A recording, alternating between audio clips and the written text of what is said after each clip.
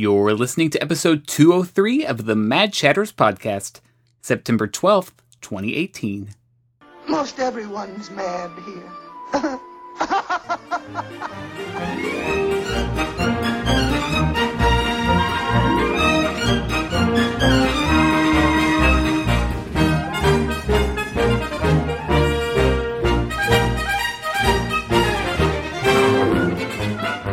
Hello there, and welcome back to another episode of the Mad Chatters podcast, your very important date with the happenings at Walt Disney World and around the Disney universe.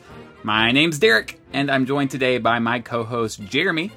And joining the discussion this week is special guest. You've heard him here before. It's Jeff Baru. I am not fast. Hey, welcome, Jeff. Thank you. So, Jeffrey, tell us what you've been up to, and more importantly, tell us if you're going to dress up as a Disney character for Halloween this year. Okay, so I'm actually planning a very large, or at least for me, large multi-family gathering in Walt Disney World this November. So I unfortunately will be missing all the Halloween stuff. So I don't think I'm actually going to dress up as a Disney character for Halloween. I think I'm actually going to go as Paddington. So I'm very excited about that. That's a good one. That's good. Ooh, the arch enemy of Winnie the Pooh. That's right, two British bears. Now, you'll be in Walt Disney World in November, so that means you'll be there just in time for them to put up the Valentine's Day decorations. Yeah, it's always that's that creep ever forward, right? Exactly. When was the last time you were there for Christmas stuff? Just last year? No, I think it was about 2 or 3 years ago now. I did the last time I was there, I actually did a whole day where I park hopped to all 4 parks. But the I guess more impressive part of that story is that I flew down that morning and then flew back to Philadelphia that night. So it was quite a long day, but it was fun. Whoa. So you did all 4 parks and 2 flights in a matter of 24 hours. Well, thereabout. Yeah, probably about like 18 hours. Wow. And what did you do besides sit on a bus? Well, I had my rental car, so I was able to get around a little bit quicker that way. But I did some cool things. I went to Beer Garden for the first time, which I'd never done before, and I used that to get the I guess like the front pass to Candlelight Processional. So that was cool. And then I did like Expedition Everest and Animal Kingdom. Basically, you can only end up doing like 2 or 3 things in each park. I also like weirdly got my hair cut at the barbershop on Main Street. So I was like, you know what? No time like the present. This is the most random day. Did you have some sort of parking pass? What did I do? No, I guess what I ended up doing was I parked, if I remember correctly, I parked in, what did I do? Because that's a lot of money for parking. Yeah, I want to say I must... Well, no, once you pay once, you can use it all at the same parking pass at a different parking lot. Oh. Yeah, I remember parking at, or moving my car somewhere in the middle of the day to Hollywood Studios, because the real reason I wanted to go was because that was the year that the Osborne Lights, that was their last year, and I wanted to see it. I'd never seen them before. So I ended my night at Hollywood Studios and then made sure to like get back to the airport real quick. So... Yeah, Derek, never throw away your receipt if you pay for parking, because you can use it if you move to a different park and you don't have to pay again. That's a great tip. I had no idea. You've been paying like $100 every day. Well, no, I mean, I have an annual pass. I'm just saying, if I didn't, I don't know what I would do, but now I do. And also, that's legitimately a great day. Osborne Lights, Candlelight, Beer Garden, Everest, and a haircut. That's right. A shave and a haircut. That's crazy. All right, let's dive into this week's episode, and we're going to kick it off with a round of the good, the bad, and the ugly.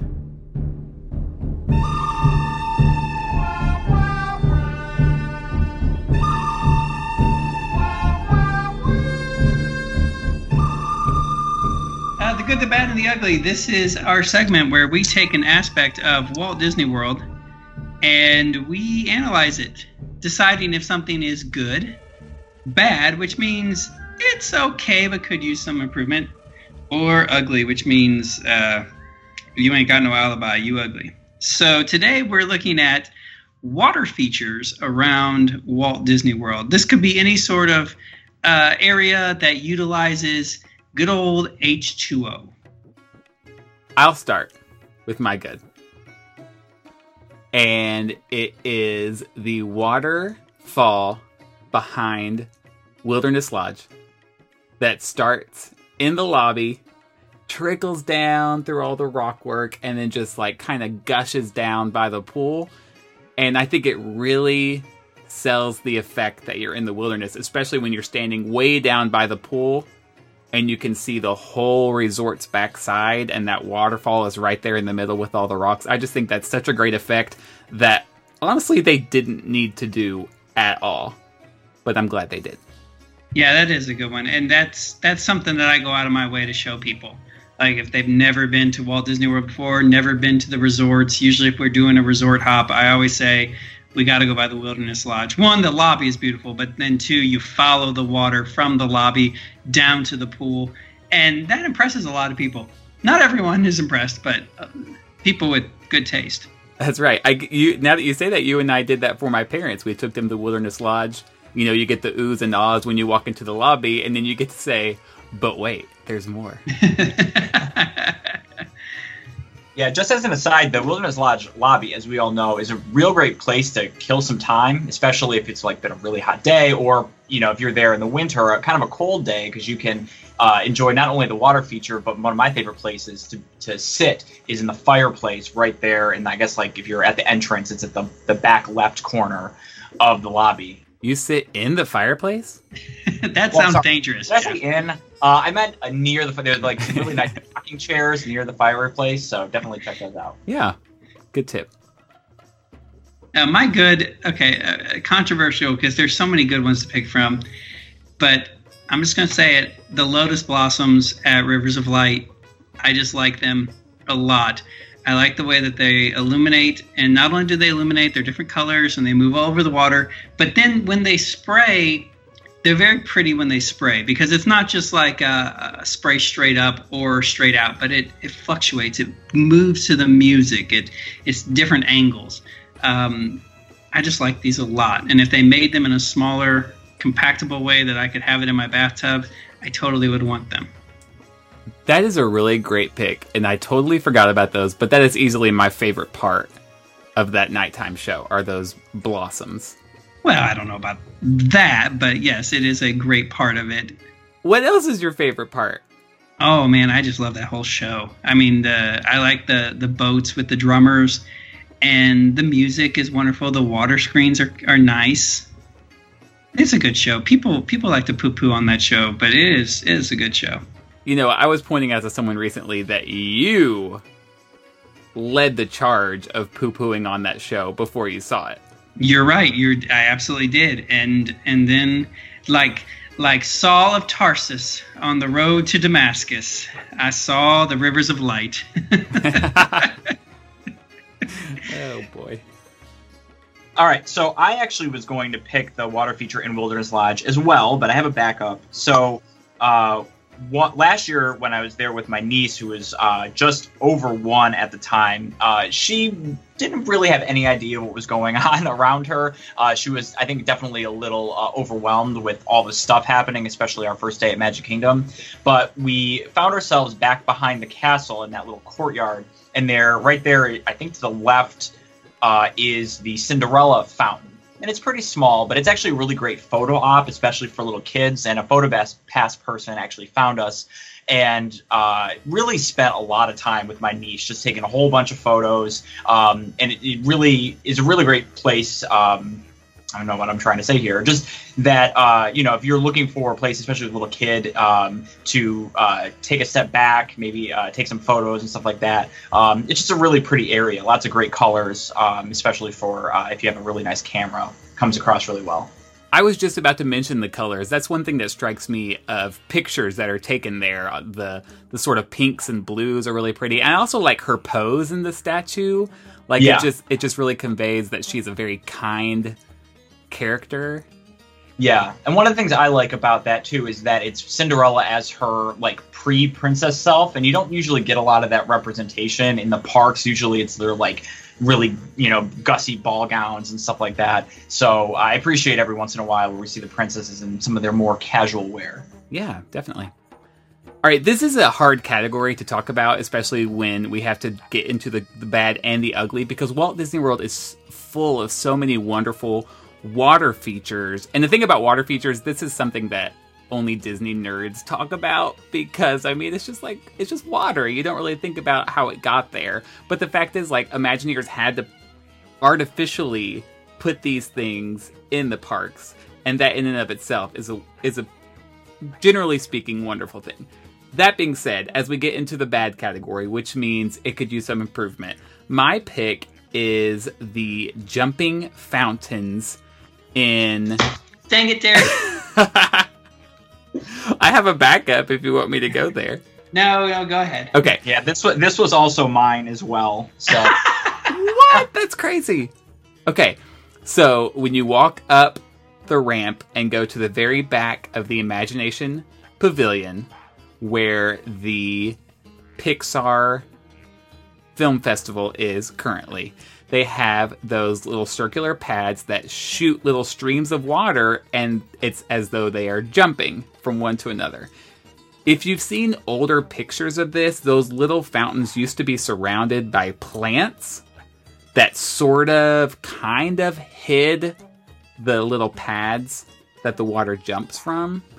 Well, since the plants have now been replaced by big rocks, which is still like a landscaping tool, I understand, but it totally exposes these pads, which almost looks like things you're not supposed to see, because you see the pad and there's the big old hole cut out of the pad where the spout sticks out, and it looks like you're not really supposed to be seeing what you're seeing.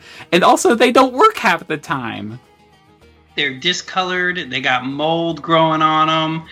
They're in bad disrepair. Yeah.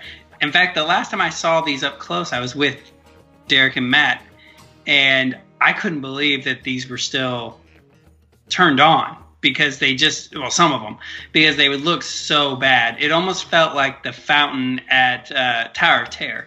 Like, is this supposed to be like this? Is this like a stylized, like, oh, imagination is in trouble sort of storytelling tool? Right, and the reason they're not ugly is because I really like that they're there. I think it's a really fun effect where it bounces from one to the other, and we always talk about kinetic energy, and that's what these add. But last time I was there, it literally was just sputtering, like there was something blocking it, and it was just like a fire hydrant that's been busted. That's what it was doing, and it was even making like the sound. It was a mess.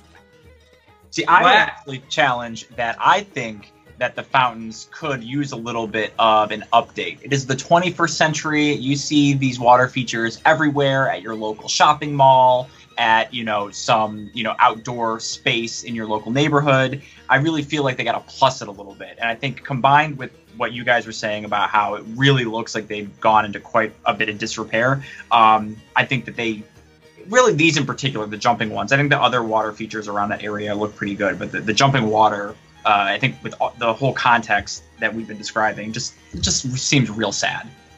You live in a fancy neighborhood if you have these. I drove by a strip mall yesterday that had like a crazy fountain and everything, and I was like, this doesn't seem like it fits here, but still, it was more impressive than the jumping water in Epcot. Yeah. It's just Jeff out in his front yard with his hose, and he just puts his thumb over it and, look, kids, it's jumping water. That doesn't seem creepy at all. I also put in the reverse water fountains in this category as well, by imagination. I like them. Like Derek said, they look good with the kinetic energy. But like Jeff mentioned as well, they're very 80s. I think that sort of thrill has come and gone. And perhaps there's something else that we can do here to sort of take that idea and plus it and bring it into 2018. Maybe the Guardians of the Galaxy can help us with that. Okay, yeah. My favorite is when that fountain is turned off, and you just see how ugly and old it is when it's dry. It's the weirdest thing. Yeah. Yeah, I was actually looking up some videos of this whole area earlier today to make sure I remembered how bad it actually was. And I remember listening to an interview with Tony Baxter once where he's like, the reason why we don't want to get rid of Autopia because little kids want that experience of driving a car. So even though as adults we're like, it smells, it's loud, it doesn't really fit, it takes up too much space, like there's a practical reason why this stuff still exists. And I almost wonder, as I was watching these videos today and seeing all the kids that were still interacting with the jumping water, or seem mesmerized by it, I wonder if that's why it's there. Maybe that's an optimistic interpretation, and it's not just because Disney's being a little cheap. But I do wonder if maybe that's why they haven't really gone all out and done like more of impressive stuff, Yeah, I can see that for sure. Does anybody have a backup they want to mention? I do. So my bad is, and I think for me, I don't happen to like it. I think it's executed fairly well. I just don't like that it's there to begin with. Is the Gaston LeFou fountain in New Fantasyland. The reason I don't care for this is because it's a little on the nose. Like, we know Gaston is full of himself. He may very well even have a statue of himself in their village. But it's too comical. It just doesn't really fit. And I know for me, what I really wanted at New Fantasyland, and I was disappointed that it wasn't there, was a more immersive experience in Belle's Village. And that fountain is just another thing that kind of takes me out of it. So it's fine for what it is. It just doesn't happen to be something that I particularly like. And I think that if New Fantasyland had opened a couple of years later, after you saw more successes in both of the Harry Potter lands and as well as Avatar Land and Cars Land, we may have gotten something, a land like Belle's Village, or even Ariel's Under the Sea Kingdom or something like that. That was a little bit more immersive. Instead, now New Fantasyland just feels very kind of like your greatest hits of those different areas. Yeah. What they need is the fountain from the movie that she sits on to read, and just have like sheep wandering around it throughout the day. Yeah, and eating books. Yeah, exactly. And you can like buy a book for $1 and feed it to the sheep. Yeah, or just like your entertainment guide. I'm picturing two major problems with this. One being PETA, and two being the smell of fecal matter from sheep just floating through New Fantasyland. Yeah, the concept art didn't show the Snuggly Duckling being there at one point.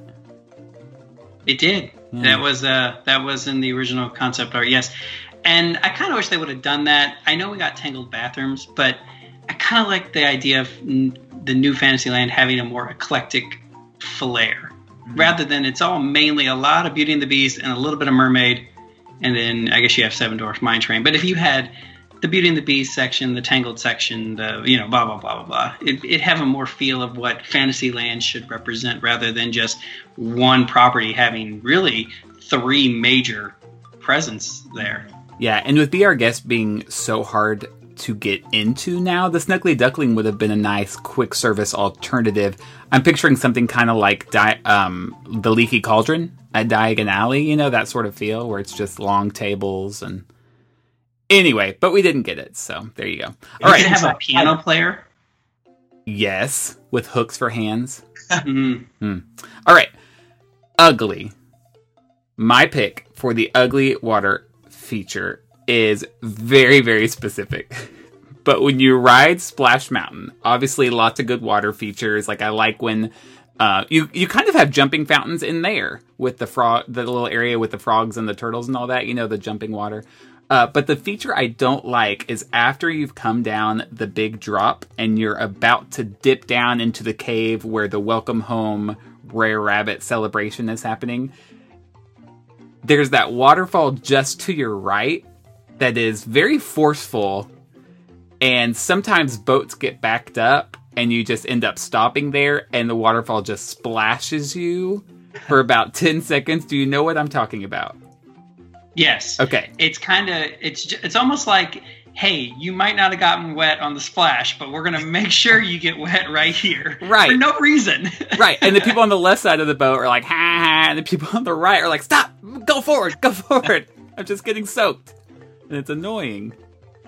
Yeah, I'm with you. That is very specific. That never even crossed my mind at all, because it almost feels like it's not supposed to be there. Like it's an overflow of like the water up top that has just kind of formed this weird waterfall, but it's always there. So maybe it is intentional. Yeah, or it's like maybe they had two streams and somewhere in the course of the last 20 years, like they combined and now it's like one forceful stream coming down. I don't know.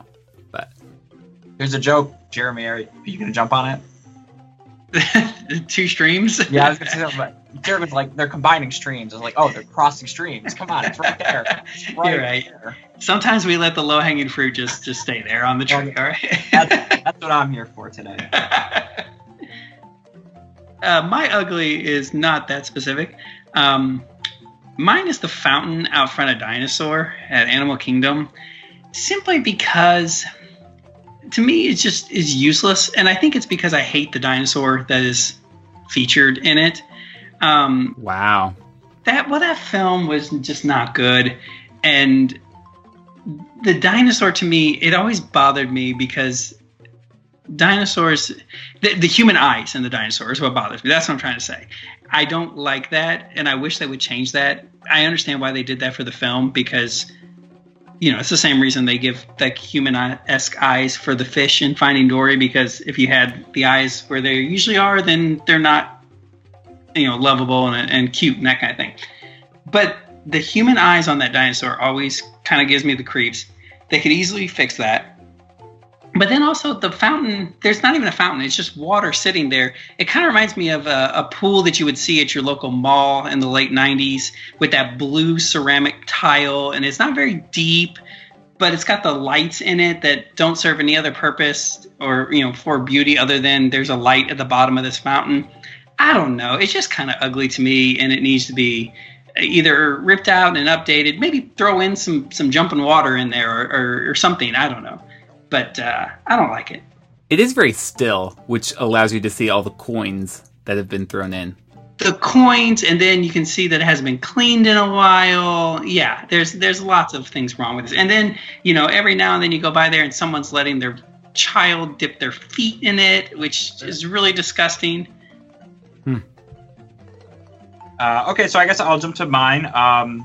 So originally mine, the ugly, was going to be the jumping water fountains in Epcot. So I'm going to do my backup, which is the Miss Piggy fountain in front of Muppet Vision. Now, it's not to say I don't like it, but, that period, was it last year where they took it away for 6 months or something like that? And they brought it back, but it's now missing, unless I'm wrong, correct me if I'm wrong, it's missing several of the characters that used to accompany Piggy in the fountain. So there used to be like Animal and Gonzo and Fozzie operating like a camera.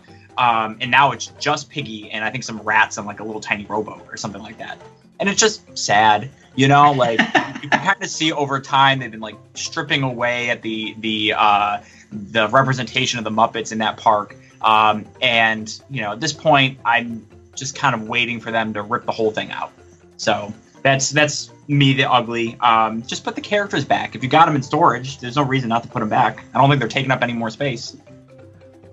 Okay, I just saw this last month, and I don't remember characters being missing. I'm not saying you're wrong, I just didn't really pay attention to it. But it's funny that you say this because I actually mentioned out loud, like I remarked how the whole area now kind of looks like if a movie were filming on a closed set and they had to recreate like a nice quaint neighborhood, this is exactly what it would look like. Because you see the pizza restaurant and then the theater and the fountain, and then you see like Grand Union, whatever that thing is called, that represents LA on the other side of the wall. And it just looks like someone built a fake set to represent like a suburb of New York or something. And I kind of liked it in that way. So. Okay, well that's good. Yeah, no, I had cross-referenced with Instagram today, as obviously it's the most I don't know what you want to say. It's definitely where. Let me back up. What am I trying to say? It's the most up-to-date reference that you can find. Yeah. Like I just assumed that if it's dated within the last couple of days, that must be true. And yeah, all the characters except for Piggy are gone. So. Oh, yeah, that is lame. But for the record, Derek and I's mouths both dropped when Jeff said that simultaneously, hit the floor. Like, Yeah. What? I was like, of all water features in Walt Disney World, what do you have against Miss Piggy? No, I love it. It seems like it's a shadow of its former self, you know, and that's disappointing. And that I can agree with you, because there are some things that they're not what they used to be, and it's just like, just take it out, just get rid of it, instead of just teasing us with, you know, this handicapped version of what used to be there. Like Figment. Like Figment. Exactly.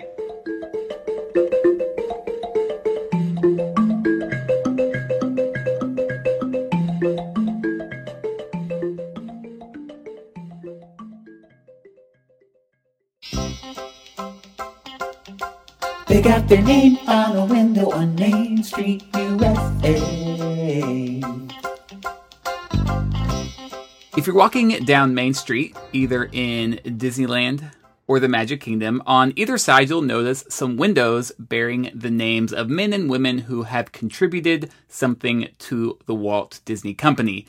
Why? Well, because Disney likes to pay homage to the people who have brought them to where they are today. And we like to do the same thing on our show. And so every once in a while, we pop in with this segment, The Windows of Main Street USA, and we focus on one of the men or women whose names are on these windows.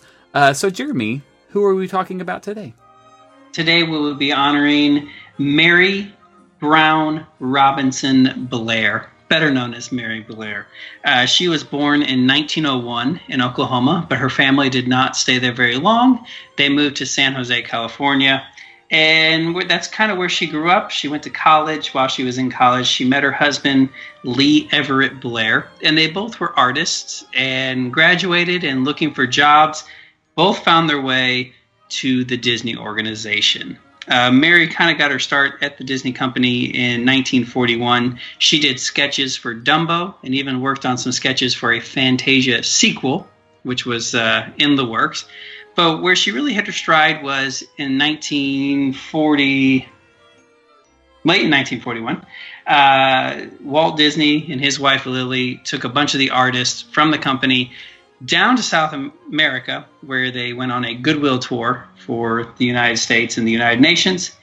And she started doing some watercolors and some sketches and those kind of things. In fact, when you watch Saludos Amigos and The Three Caballeros, you can actually see Mary Blair, the person, in some of the segments where they show some of the artists. And it's kind of there that she developed her very recognizable style, the whimsical style. She had a way of really drawing in a whimsical way. In fact, one of the artists, I was watching a YouTube thing earlier today, and he said that before Mary Blair, the Disney organization lacked whimsy.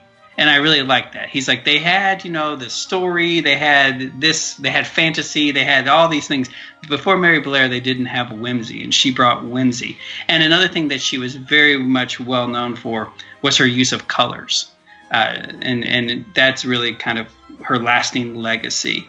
One of the things I didn't think about, but I saw in this documentary, was that some of the artists had a problem with Mary Blair because her art didn't necessarily translate very well with the kind of style that the Disney Company was doing at that time. Theirs was what they described as a very European-inspired style of animation at that time, where hers was very two-dimensional, where they were trying to be three-dimensional in their drawings. So you will never see a movie and be like, oh, this is Mary Blair art. However, you will see elements of her art that inspired the scenes. And you can see that in things like a short called The Little House, the Ichabod, and The Adventures of Ichabod the Mr. Toad.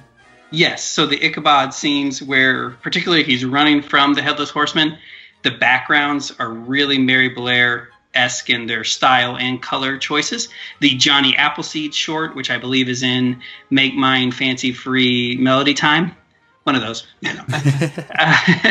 And she did the concept art for Alice in Wonderland, Cinderella, and Peter Pan.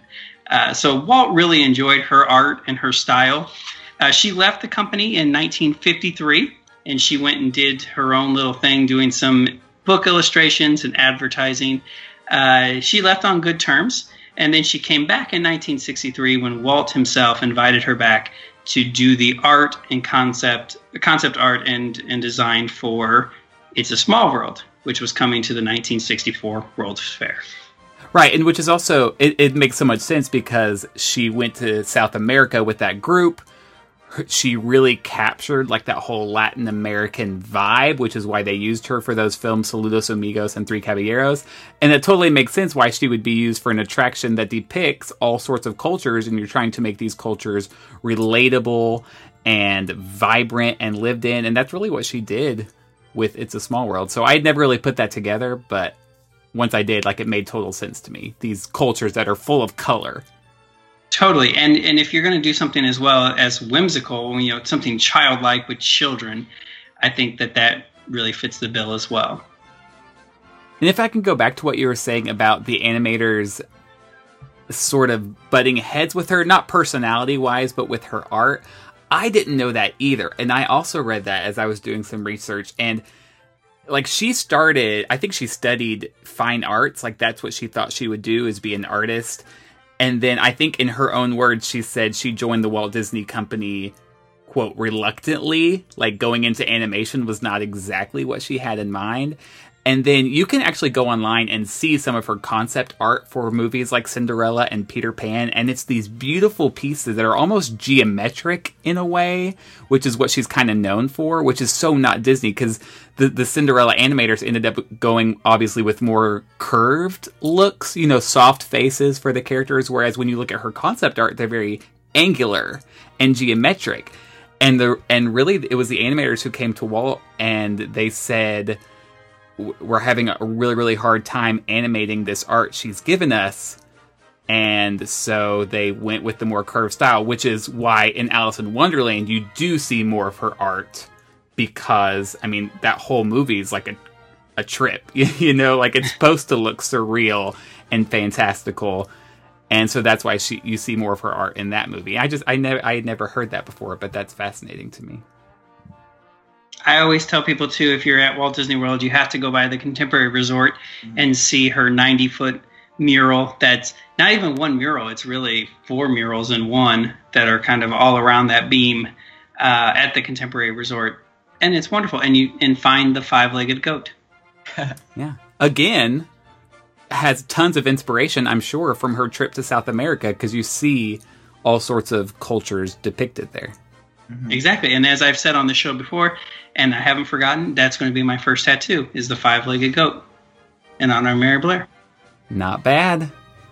But Mary went on to, unfortunately, she passed away young at the age of 66 of a cerebral hemorrhage on July the 26th, 1978. She became a posthumous Disney legend in 1991. And again, her influence and her legacy still felt by the Walt Disney Company and still inspiring artists today. Yeah, one of the things that I found when doing some research for this is that I guess it was back in 2011 when it would have been the 100th anniversary of her birth. There was actually a Google Doodle dedicated to Mary Blair. And I think oftentimes as Disney fans, we like to think, oh, Mary Blair was Disney, like she was ours, right? But she actually contributed a lot. If you go and look at her Wikipedia and other sources, she contributed a lot, as Jeremy was saying, to advertising and children's books, and her style really influenced a whole bunch of other people, especially with her use of color and geometry, as Derek was saying. And just to go back to what Jeremy was saying about, I guess both of you were saying about how she was tying together various cultures through It's a Small World. Her work after she left the Disney Company is actually, I think it's still there, but Disney, the company, was tasked with creating a mural for a new Eye Institute at the University of California, Los Angeles, and Mary Blair was actually assigned to it with the theme, again, of It's a Small World there in the hospital. So you can see her work there. She's done other murals. She did the murals in Tomorrowland at Disneyland before they were removed. I believe it was in the 80s and the 90s. But yeah, you can see her stuff everywhere. One of my favorite things is that she influenced a lot of the current designers that you see or artists that you see at places like World of Disney or Wonderground out in California. One of my favorites is an artist named Joey Chu. A lot of his stuff is really heavily influenced by Mary Blair in terms of use of color and shapes and things like that. And he actually went back and illustrated a It's a Small World children's book that follows, the lyrics of the song. And it's a beautiful book. They still sell it in the parks if you have a chance to pick it up. It's a really great gift for kids, especially. But it definitely has that Mary Blair vibe to it.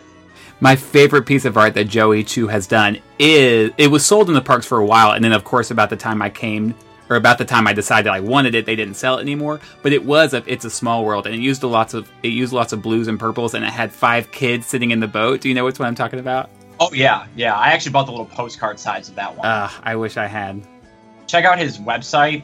It's got, he has a new piece with Edna Mode in it, lots of Alice in Wonderland, Beauty and the Beast. So his stuff is great. And again, it looks very much Mary Blair inspired. Yeah, I think it's significant that Mary Blair did so well and contributed so much when really this was a male-dominated industry for a very long time. And I think a lot of people would argue that it still is in a way. And the fact that so many of her pieces were used is significant. And I've always wondered why the mural is in the Contemporary Resort, because it feels more suited for maybe like Coronado Springs or something like that. But she was always considered a modernist with her art and her unique styling, and especially the colors she used. So I wonder I have no idea, but I wonder if that's why they landed on the Contemporary for that mural. I could see that because it's not very intricate, and modern, especially modern art, was very practical. And when you think about modern architecture in the mid-century, it's very boxy, and you kind of can get that feel from her art. There's not extreme details in it per se. So maybe you're right. Maybe she was considered a modernist artist. What is the name of this? Jimmy Chou? Who? It's Joey Chu. Joey Chu. I was way. Yeah, its last name is Chou. I hope I'm pronouncing that right. I did want to also point out, too, there was actually a Mary Blair illustrated biography that came out last year called Pocket Full of Colors. And I am going to mangle the names of the authors. Amy Guillermo and Jacqueline Torville, and illustrated by Bridget Berger. And it looks really good. I haven't actually seen it in person, but I'm looking at its listing on Simon & Schuster's website right now, and it definitely fits her style, and it covers her life and her career. So if anybody is a Mary Blair head, they should check that out too. I have to have this. I was not aware of this. And when you Google Joey Chu, again, Chou, Joey Chu, It's a Small World, one of the first images to pop up is the vertical one he did where it's 5 kids in a boat, and then you see the It's a Small World clock behind them and the whole facade. I love it so much, and it really captures Mary Blair. And that reminds me, we actually didn't really talk about the facade, because, yeah, she designed pretty much the whole concept of It's a Small World, but my favorite aspect when you go to Disneyland is that gorgeous facade out front with the triangles and the circles and the clocks. That is pure Mary Blair. I mean, that might be like the definitive Mary Blair right there.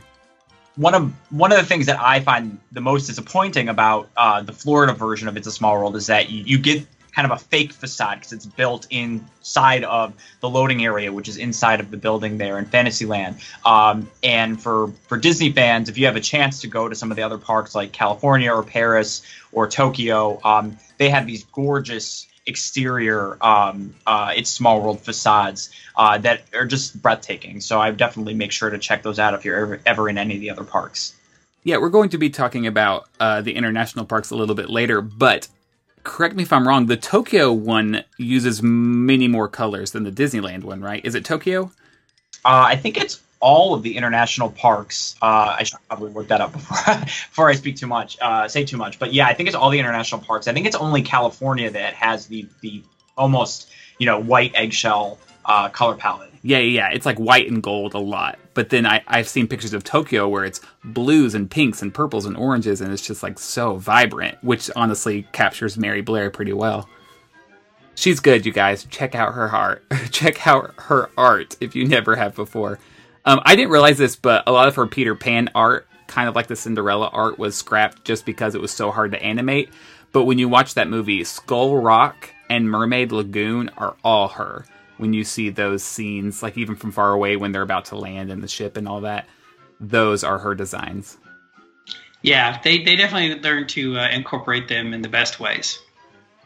There you go. So next time you're walking down Main Street, I don't know where it is, but the window says Center Street, Academy of Fine Art, Painting and Sculpture, and it lists 5 names, including Blaine Gibson and Herbert Ryman, and then right there among them, Mary Blair.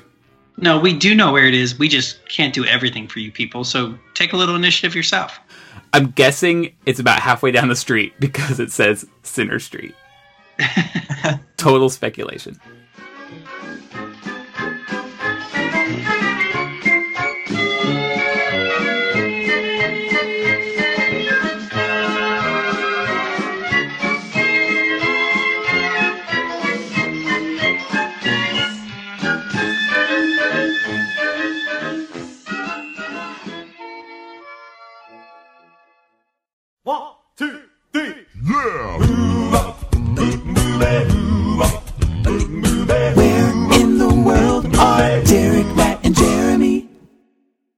Where in the world? This is where we, as James Taylor says, has gone to Carolina in our mind. We have gone to Walt Disney World in our mind. And we pick a hiding place. And then the other 2 have 10 questions each going back and forth to go and find us. And you get 2 guesses along the way. Questions, comments, concerns, complaints? I'm good. Well, if that's the case, then Derek, why don't you go hide first? Okay, I'm there. Ready or not, here we come. Jeff, go ahead. As the honored guest, you get to ask the first question. Are you inside a theme park? No. Are you at a resort? Yes. Are you at a deluxe resort? No. Moderate resort? Yes. Are you at a resort that starts with Port Orleans? No, I am not. Are you at Coronado Springs Resort? No. Are you at Caribbean Beach? No. I think we're just listing them now. Dang it, what other moderates are...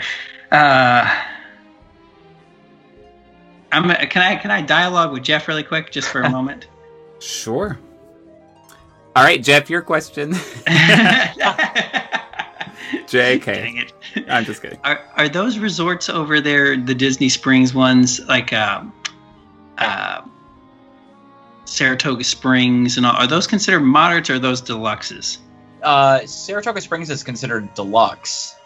Which other ones are you thinking of? I know Port Orleans is on that, the Saskaluga. Yeah. Boat. Isn't there another one over there by Saratoga Springs? Beach Club? Is that a or beach? You mean like, is it like Old Key West? Old Key West. That's what I was thinking. I was way off again. Is that a deluxe or is that a mod? That's considered a deluxe too, because those are both DVC properties. Okay. So, yeah, I'm trying to think of what other moderates there are. There is one left. Oh, okay. Of course. Let me just go and pretend I'm booking a trip. The only one left, according to Disney's website, is Fort Wilderness, or the cabins at Fort Wilderness Resort. Are you at the... Okay, I'll burn my question for that. Are you at the cabins of Fort Wilderness? Why, yes, I am. Okay. Do we need more details than that? Oh, yes. Oh, okay. I'm somewhere specific. Gotcha. But dang it, I've never been over by the cabins. Okay, so that was the 4th question for both of us. Jeff, your turn. I have never been to the cabins at Fort Wilderness, so I promise you know this place exists. Are you... Well, because there's the cabins, and then there's just like the Fort Wilderness grounds, right? And are those 2 distinct things? I guess this is a question for Jeremy. Well, Derek kind of shook his head no, so I'm going to go with no. I'm considering all of Fort Wilderness as Fort Wilderness. I think they're called the cabins on the website because that's where you actually stay. Like when you look up moderate resorts, it's going to show up as cabins. Oh, right. Gotcha. Yeah, because as you wouldn't count a campground as a moderate resort. Okay. Right. Are you at Trails End? No. but that is at Fort Wilderness. How much cheating has gone on so far? Are you at the Hoop-de-Doo Review? Yes! Woohoo! Pioneer Hall. Hoop-de-doo. See, not so bad. No. When you have the internet. I've never been there either. I know you've been there several times and enjoy it. Just once. But yeah, I liked it a lot. You hear this rumor that it could be going away? I did. Honestly, listen, I love it and I don't want it to go away. Honestly, though, when I saw it, my first thought was, how is this still here? Because it's a little racist. Oh. Well, when the guy comes out in blackface, it's a little much. No, they don't go that far. But they have spoiler, if you've never seen the show, skip ahead a few seconds. They bring someone from the audience every time to act as a very stereotypical Native American. Oh, no. Yeah, like feather on the head and everything. Oh. I was going to ask, what makes the red man red? Are they, reenacting that song, Peter Pan, Essentially. Give it up for Mr. Al Jolson, everyone. Oh. That being said, it's a great show and you should go see it. Oh, man. Yikes. How much audience participation is there? That's always kind of been one of those things that I've shied away from because I've heard stories that it gets real rowdy. Right. I'm the exact same way. We sat on the second story, and as far as I know, no one on our floor was used at all. And then downstairs, there's got to be 60 tables, and they maybe brought up 3 people total. So the odds are you will not get picked, but there is the possibility. All right. It should be like when you go to Fogo de Chao and you got that little card, green to bring me more meat and red to, stop bringing me meat. They need to have those on the tables for these participatory restaurants so that you could, they know to leave you alone. You could always wear a button. I am not a racist. Yeah. Don't pick me. I'm celebrating silence. Yeah. Don't pick me. All right, Jeff. All right. Are you in a park? No. Are you at a resort? Yes. Are you at the Hoop-de-Doo Review? I'm just kidding. Are you at a deluxe resort? Yes. Are you at the Wilderness Lodge? No. Are you at one of the monorail resorts? No. Ooh, wow. Are you at Old Key West? No. Are you at Animal Kingdom Lodge? No. Oh, my. Are you at Saratoga Springs? No. Are you at Yacht Club? No. Oh, crap. Lord, where else? Are you at the Swan and Dolphin? No. Do those count as deluxes? No, they don't. I'll get another question. Are you... I'm just kidding. That's 1, 2, 3, 4, 5. We're halfway there, Derek. Oh, gosh. Okay. And we still know what deluxe resorts are left. Are you at Beach Club? No.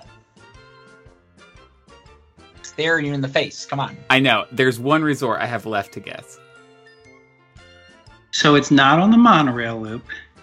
It's not Wilderness. It's not Animal Kingdom Lodge. Are you at Shades of Green? No, I've never been to Shades of Green, actually. Me either. Are you at the Boardwalk? Yes. Ah. Oh, I shouldn't have asked it. I knew. Are you at a restaurant at the Boardwalk? No. Are you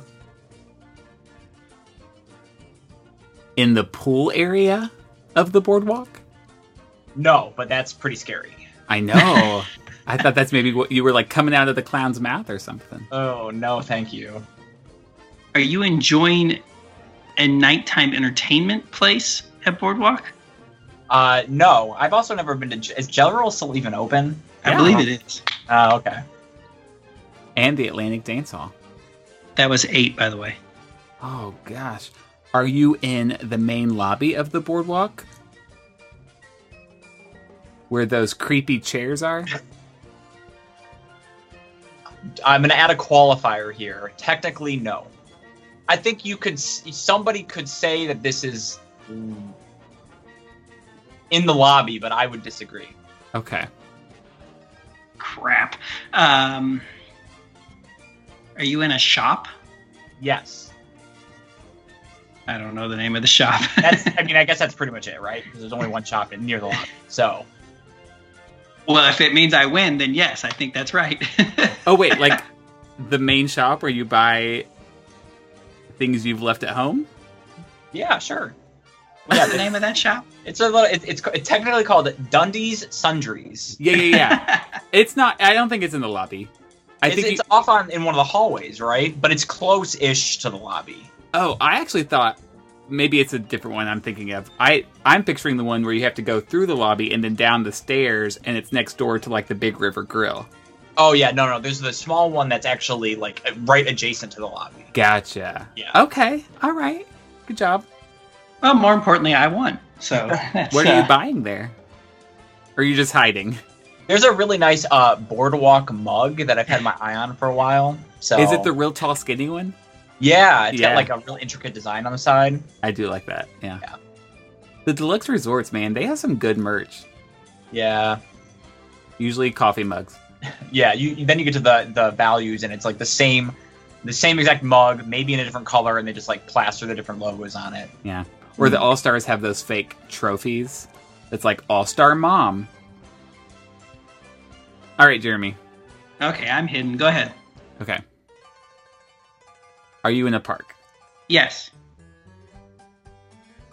Are you in Animal Kingdom? Yes, actually I am. Whoa. Are you in Dinoland, USA? You're going to think I'm making this up, but yes, I am. Are you on Primeval Whirl? No. Ah. Are you meeting a character? This is too easy. Yes. Okay, I want to take one of my guesses. Are you meeting Chip and Dale in their dinosaur costume? No. Ah. Are you meeting Scrooge McDuck? I am, because I did. I loved the shirt in that photo. We got like the old DuckTales NES design. That was awesome. Thank you. I got that shirt. I was given that shirt some years ago from friend David, who's been on the show before, he and his wife Katie. And I remembered that Scrooge was meeting. And so I said, I'm going to wear this shirt really quick. And threw it on last minute, not knowing if I would get to meet him or not. And then I did. And thankfully the picture turned out well, because I was sweaty mess, because it was smoking hot that day. Mm-hmm. At JD Crittenden on Instagram. Yeah, there you go. Come follow me. I don't know where we're going, but follow me. And by the way, you said Donald Duck. According to 90% of the people in line behind me, it was Donald Duck who was meeting that day. Clearly. I meant Scrooge, obviously. And how great is that meet and greet, by the way? I mean, just the whole, like, Donald's Dino Bash feel. I just like it. I like having Launchpad there. I like having characters in Dino Land. It just feels right. I agree. I mean, if characters is what you care about, I mean, it's bam, bam, bam, one after the other as soon as you step foot in there. True. And I like that they're ducks, because ducks are the modern day dinosaurs. That's what the story is. I mean, of that land. There's even the statue of the dinosaur, or I think it's a dodo bird maybe, holding the sign that says Donald's Dino Bash, and at the bottom is a little indentation in the statue of like a slow evolution from dinosaur to bird. I think it's great. I think it's somebody put some thought into it, because as we've said before, it's so easy. Sometimes they just stick things in without any thought. Clearly somebody at least put a little thought into this, and I appreciate that. Yeah. So it's just somebody at Disney was like, hey, here's $10, make a interactive activity, and they're like, all right, well, this is what we're going to do. Yeah. And at least it makes a little bit more sense than like saying Peter Quill went to Epcot like one time when he was a kid, and that justifies Guardians being there. But for real, they were like, hey, here's an 8th grade science book, figure it out. I so badly in Infinity War Part 2 just want him to casually talk about the day he spent in Epcot, just like randomly throw it into a conversation. Oh, no, that's how it should end, is just like, you know, the old TGIF shows, you know, just have all the Avengers go to Disney World. Yes, that could be a post-credit scene. I love it. You know, you get shawarma in Avengers 1. You go to the Morocco Pavilion in Avengers 4. It all ties together. Oh my gosh. I like it. And I hate it.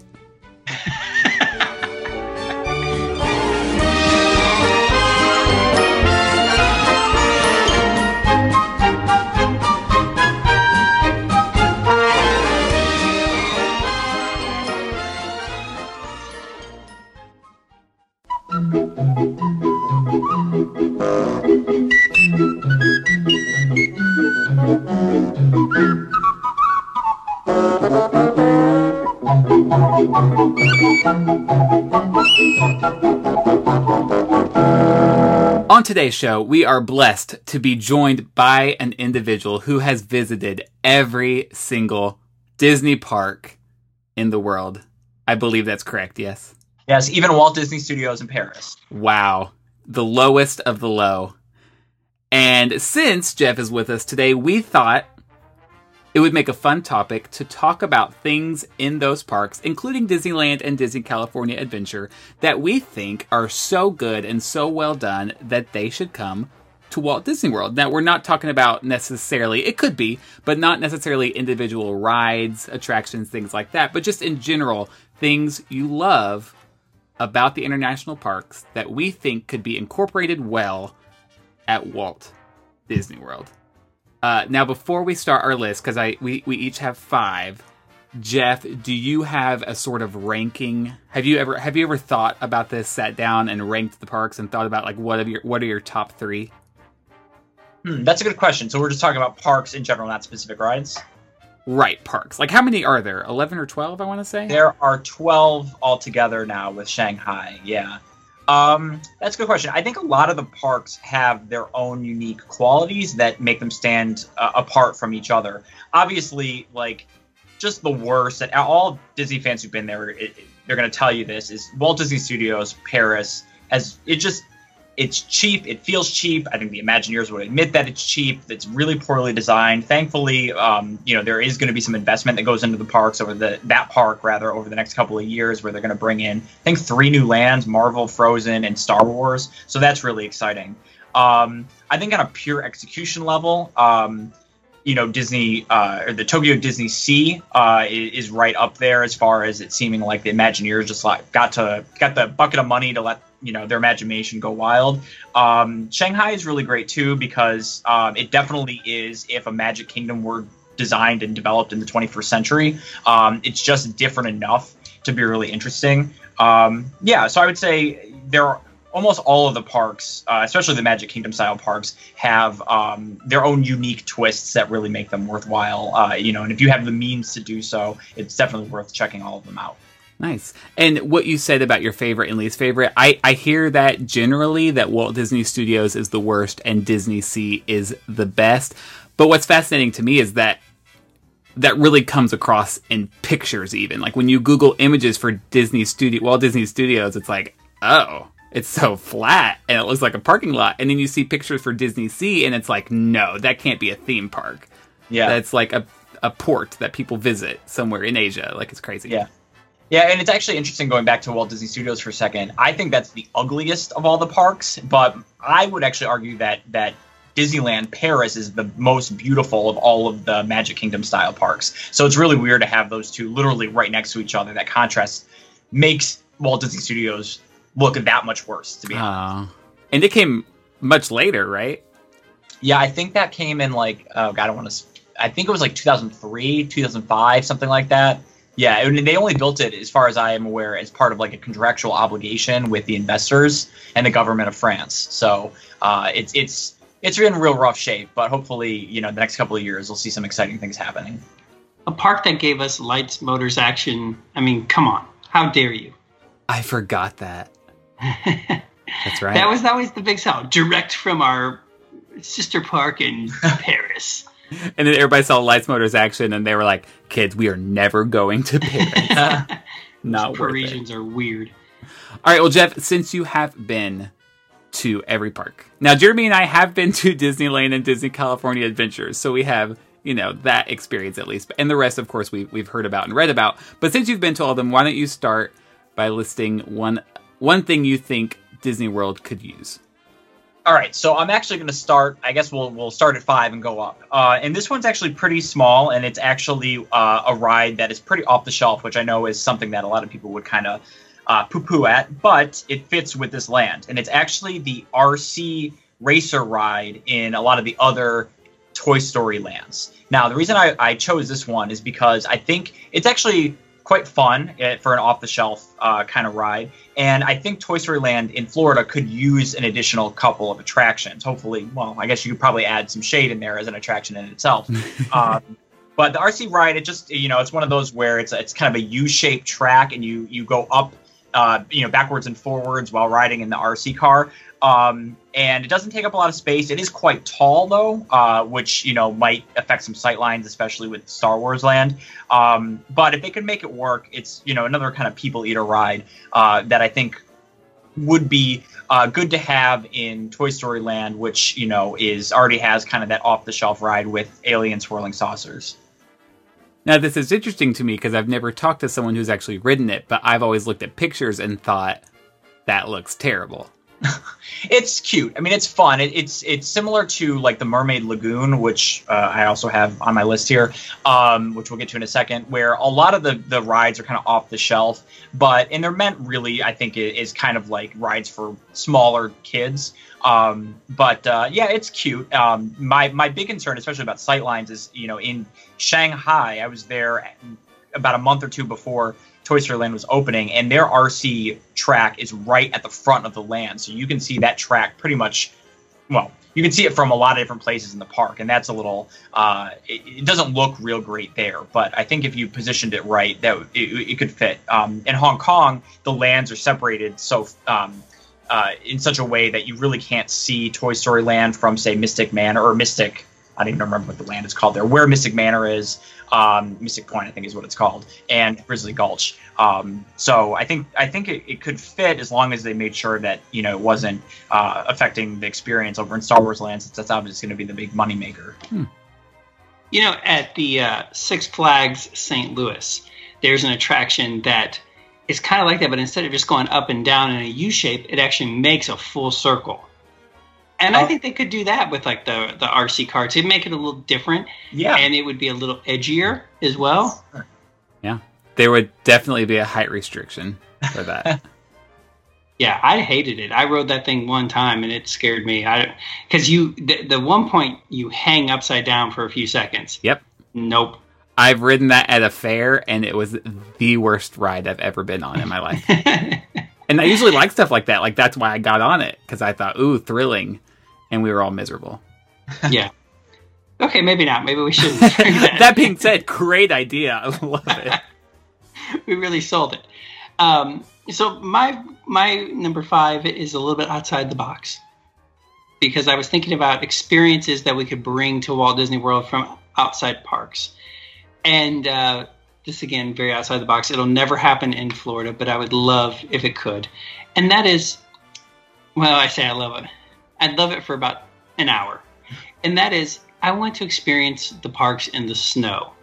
Oh. I see pictures every winter of Tokyo, Paris, and they always get a nice snowfall, and it covers the parks, and the photos are just absolutely gorgeous. And I always kind of think about, what if it snowed in Walt Disney World, what that would look like, particularly like, can you imagine Animal Kingdom, the Tree of Life, and with some snow on it, the Tower of Terror with some snow. I just think that it would give some very unique photo opportunities and perspective that we'll probably never get. And now that I'm a Floridian again, I am thankful we will never get, because I hate winter. Yeah. No, I'm with you. Those pictures are just like surreal. They're so cool. That would be neat. My number 5 is also something that obviously won't happen because it's too late for this, but I wanted to include it on my list because I think it's something that the other parks do really well, and that is making the castle an attraction in itself. So Cinderella Castle has the restaurant. That's great. That's wonderful. But I mean, only a limited number of families can even experience that in a day. And also, I mean, it's food. Like, you can get food other places if you need to, which I always do. But Disneyland, for instance, has the Sleeping Beauty walkthrough, which, is not grand or spectacular in any way, but it's something that you can do inside the castle. You walk up the stairs, you see the little vignettes from the film. I think the coolest version of this is at Disneyland Paris, where underneath the castle is the dragon's lair, and what I assume is an audio animatronic dragon that you can watch. Even Shanghai, now this ride does not get good reviews, but there's the boat ride, Voyage to the Crystal Grotto, where you see little scenes from Disney scenes, and then the boat takes you underneath the castle. I just feel like you have this huge structure that is the center point, the focal point of the park. And I mean, half the time nowadays, because of the stage show, you can't even walk through the castle and see those murals because they have it blocked off. So I just would have loved for them to have put something more interactive inside it. Well, and the 3 other parks have attractions and their icons as well. Spaceship Earth and Tree of Life and whatever the icon is for Hollywood Studios at the moment. Yeah, that's a great point. Yeah. It actually surprises me that, I know that they had canceled the theater that they were going to build on Main Street, but the fact that there's no other kind of like high capacity stage area in Magic Kingdom, and really they'd rely on the stage show for everything, as far as outdoor entertainment, live entertainment like that, is just really surprising to me. You look at something like the Fantasyland Theater in Disneyland and Mickey and the Magical Map, and again, it's a huge people eater, and it entertains people for 25, 30 minutes at a time. And those are really great shows. And it's just real surprising that Magic Kingdom doesn't really have anything live like that. Yeah, I've said it 100 times. Mickey and the Magical Map may not be a perfect show, but it's a ton of fun. And the fact that Magic Kingdom has nothing even remotely close to that, which I don't mean to step on anybody else's answer in case that is one of them. But yeah, you're right. They have to rely on that stage in front of the castle for just about everything. We've been Walt Disney World fans now for, how long? Almost 12 years now? Yeah. Since our first trip. I've never been to the restaurant in Cinderella Castle. Have you been in there, Derek? I have not. Nope. Okay. I always see it, and I always see people up on the second floor there. And I've always kind of wanted to, but I never wanted to pay the price to go up there. Jeff, have you dined there? I have not, no. And for the same reason. It just seems way too much for something I don't know if I would enjoy enough to justify the cost. Yeah, and I feel like I should, though, at some point, because, it is still dining in Cinderella Castle when you get down to it. But yeah. And, Jeff, you can help me out with this, but besides the Dragon's Lair underneath at Paris, can't you also go up to the second story, and there's sort of like a walk-around veranda that you can kind of make your way around? Yeah, it's like a little like, some sort of like, it's like a walkout veranda that looks out onto Fantasyland. Yeah, and you actually go up, and it has, similar to the one in Disneyland in California, it has kind of a walkthrough of the different scenes from Sleeping Beauty. Okay. I've just seen pictures from the inside of, there's the picture of, or the statue of Aurora and Philip dancing, and then some stained glass windows that are really pretty. Yeah. And going back to the idea before of the stage show, like we were saying, almost all of the international parks now and Disneyland in California have some version of, it's like a review of Mickey and the Magical Map, Mickey and the Magician. I think there's one in Hong Kong is called Mickey and the Magical Book or something like that. And, it's usually a 3 or 4 segment show that features, scenes from different Disney movies. And again, it just seems like kind of a no-brainer why that they should have that in the Magic Kingdom. And it's real surprising that they don't have that. And they're really, really good. I saw the Mickey and the Magician in Paris over the summer, and it's a really good show. Great effects. I'm just surprised that we don't have that in Florida. Yep. All right, so my number 4 is it's actually a land, and it's from Tokyo Disney Sea. And the reason why I picked this one is because I think it could have gone in really well into New Fantasyland, and it's something that would offer a little bit of a break for people, and it's Mermaid Lagoon. And the exterior is really great. It looks like Atlantica, or whatever the name of the underwater kingdom is in Little Mermaid. And inside, it's a mix of, again, those kind of off-the-shelf rides like Jumpin' Jellyfish and things like that. But then there's also a big theater in there as well. And the great thing about this is that when you enter in the land, you're entering into a building, and all of the attractions are inside the building, but it's all themed to look like you're under the sea, obviously. And then the stage show used to be, I think, one that kind of retold the story of Little Mermaid. Now I think it's some sort of like Ursula show, if I remember correctly. But it would be a good way to get people, again, a ton of people, out of the walkways in the park. They could go and enjoy the air conditioning, see a show, hang out with the kids. There's a restaurant in there, a gift shop. And I think it would have gone in well in the Little Mermaid area of the Magic Kingdom. Jeff, your list is fascinating to me. Just because when I see pictures of Tokyo Sea, it's beautiful, and you see the mountain and the boats and the gondolas, and then you see what essentially looks like a Seuss land over at Mermaid Lagoon. Yeah. That being said, it's in Disney's Sea. If you put it in Magic Kingdom, it might fit better. Yeah, and I guess I was picking some things that I thought maybe wouldn't be super obvious. But yeah, I think that especially the exterior of the land is just really well executed. And the colors kind of, it seems really garish when you're looking at it, just a still photo or whatever. But when you're walking around in the park, you don't really notice it being that much glaringly different than everything that's around it. Okay. It's a little fantastical. Yeah, I think it works. So I'm down. Anything from that park, if you bring it here, I'm okay with it. My number 4 is an example of the bigger picture that I want to see at Walt Disney World, and that is Mystic Manor. Mm-hmm. And the bigger picture being original attractions and original storylines and original characters being brought to the park. Mm-hmm. I love the idea of Mystic Manor. I love the little monkey. I forget his name. Albert. Thank you. And I like that idea that he has become a little bit of a mascot in and of his own right, in the same way that a Figment is, where and Albert has made his appearance on the show.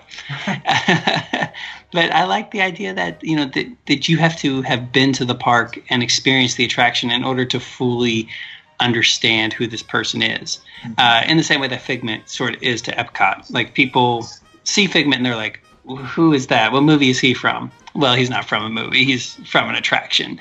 And unfortunately, we've lost that in this day and age of IPs and what's going to appeal to the general public. Yeah, Mystic Manor, absolutely near the top of my bucket list of things to ride. And mostly because of that monkey, but also it just looks fun. I feel like people feel the same way about Sinbad. Mm-hmm. Where is that? Is that Tokyo as well? Yeah, it's Tokyo Disney Sea. It's in their Arabian coast, I believe, is the land. It's a great ride. It has a song by Alan Menken in it. Really advanced animatronics. I'm not quite sure where it would go in Walt Disney World, but it's a great ride, and it has that a couple of original characters, including Chandu, the tiger that wears the little red turban. That's it. Yeah. And I think that's what you're getting at, Jeremy, is like, you don't have to do IPs all the time, because even original characters instantly become loved by the guests. Exactly. And again, it's not going to appeal to, a Midwestern family that's never been to Walt Disney World and they're saving their life savings. I get they want to come and meet Mickey and Minnie and they want to see stuff they're familiar with, but they can also fall in love with characters, and they're not going to not ride a ride because they don't know who it is. Maybe I'm wrong about that, but I just don't feel like that's going to happen. And also, you can find Sinbad at Universal's Islands of Adventure, Derek. It's true. Unfortunately, a different Sinbad, or maybe fortunately. I don't know. It depends on which one you're a fan of, I guess. And neither of them are the Sinbad, star of, what is it, House Arrest? No, what? House Guest. First Kid and House Guest. Yes. Yeah. Of course. You know what's funny about him? He kind of disappeared and he makes appearances every now and then. He beat Ellen DeGeneres when they both were starting to come up in like a San Francisco comedy contest. She talks about how she lost to Sinbad. And then you look at it now, 30 years later, you're like, well, clearly she ended up on the better end of the deal. Yeah. I mean, his comedy is very much a product of its time. Yeah. That being said, he is going to be in a new show on Fox this fall. Check it out. Wow. Do you work for Fox? No, unfortunately. No, I saw the commercial today, and I'm like, oh my gosh, that's Sinbad. Wow. I did not know that. I believe it's the reboot to Hanging with Mr. Cooper, and he's playing Mr. Cooper. Wow. No, thank you. They are bringing back TGIF, though. Really? They are, yeah, with like Fresh Off the Boat and some I don't remember. And more importantly, the same song. The song is coming back. Wow. Throwback. All right. Number 4 on my list, holiday overlays. Now, I know Disney's official stance on this. The reason Walt Disney World does not do holiday overlays is that when people worldwide plan their once-in-a-lifetime Disney vacation, they almost always go to Walt Disney World in Orlando. Because when you think of a big Disney vacation, that's what most families think of. And if they're only going to go once, they want to ride the original Haunted Mansion. They want to ride Space Mountain in all of its glory. But, having said that, I personally, because these are our lists, not what we want, well, not what the world wants, what we want, I would love to see just a few more holiday overlays to where when I go down during a certain time of year, I know that there's 1 or 2 attractions that are going to be a little bit special because they're different from what I'm used to. It doesn't have to be a carbon copy of Ghost Galaxy, which is the Halloween overlay of Space Mountain in Disneyland. It doesn't necessarily have to be Haunted Mansion Holiday, but just a few holiday holiday overlays. I think that It's a Small World probably works better in Disneyland because they're able to light up that gorgeous facade, which we've already talked about, which is just like stunning in photos, and we don't have that. But still, something besides Jingle Cruise, please. This is a cop-out answer, too, because you cannot tell me that there are a mass amount of people that are complaining because they don't get to ride the original Jungle Cruise and they had to ride Jingle Cruise. I mean, come on. If they put an overlay on Haunted Mansion, let's go Haunted Mansion because that's what they do out in Disneyland. No one's, if anyone, it's a very slim margin that's going to be marching to guest services to say, I wanted to ride the original Haunted Mansion. I saved up my whole life to ride the Haunted Mansion. I don't want to see Jack Skellington. Come on, that's ridiculous. I tend to agree. And Christmas vomits all over Walt Disney World starting November 1st. I mean, every inch of every resort. So part of me just thinks like you expect that when you come. You know, you expect Christmas things, even if it's an overlay or two. Yeah, that's right. I wanted to see the original Grand Floridian, her lobby. I didn't want to see the Christmas tree lobby. Exactly. Yeah, and it's not like, unlike Jingle Cruise, you know, I've been on the Haunted Mansion Holiday in Tokyo and in California, and those are no joke. I mean, they're not sparing any expense, not to quote John Hammond, but, you know, those are really well done overlays that, you know, you really...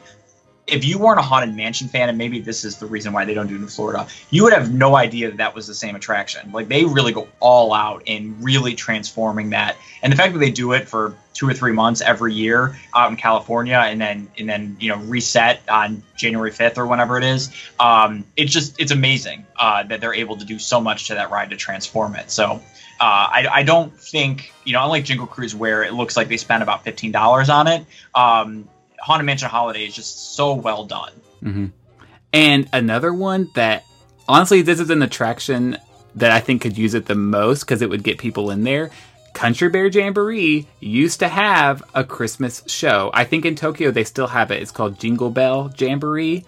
I mean, come on, that's so easy, you guys. Just bring it back. Just switch the track. That's probably all it is. You know, put in the other cassette tape, and I'm sure the rest of it is all the same. But at least we have Jack's Diaper Dash, you guys. Yes, thank goodness. And the Christmas tree trail. That's enough Christmas. Oh gosh. All right, so I think it's back to me. So my third one, even though I was not very kind to this park earlier, and I don't think it's 100% the best executed out there, but if they were to, as I originally had hoped, instead of doing a Toy Story Land in Hollywood Studios, doing a Pixar Land and bring over Crush's Coaster from Disneyland or Walt Disney Studios Paris. It's a really great indoor coaster, and it has like a really unique ride vehicle where you're sitting in the turtle shell, and the ride vehicle itself kind of rotates independently.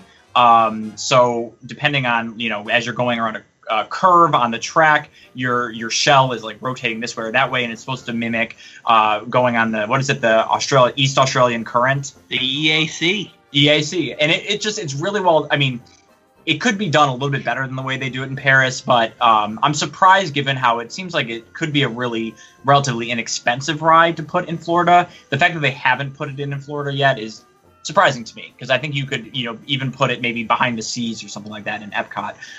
But yeah, it's a cute little roller coaster that has it's a fun little ride. And again, a lot of my examples are cheap things, but things that I think that you could implement in Florida without having to spend too much money.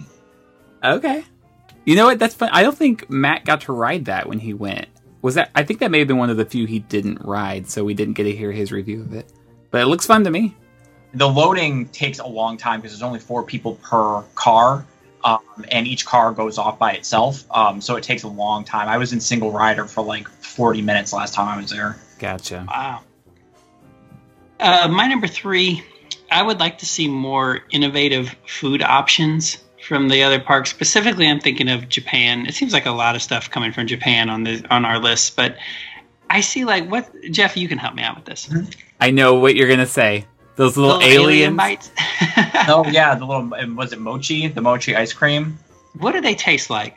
Well, so if you go to like Trader Joe's or any place like that, you get like the little mochi, and it's really like a hard-packed ice cream in the center, and there's this like gummy exterior, and the gummy exterior is what they print like the aliens' faces on. Or they also have like a Scrump one from Lilo and Stitch, and they're really good. I would definitely recommend them.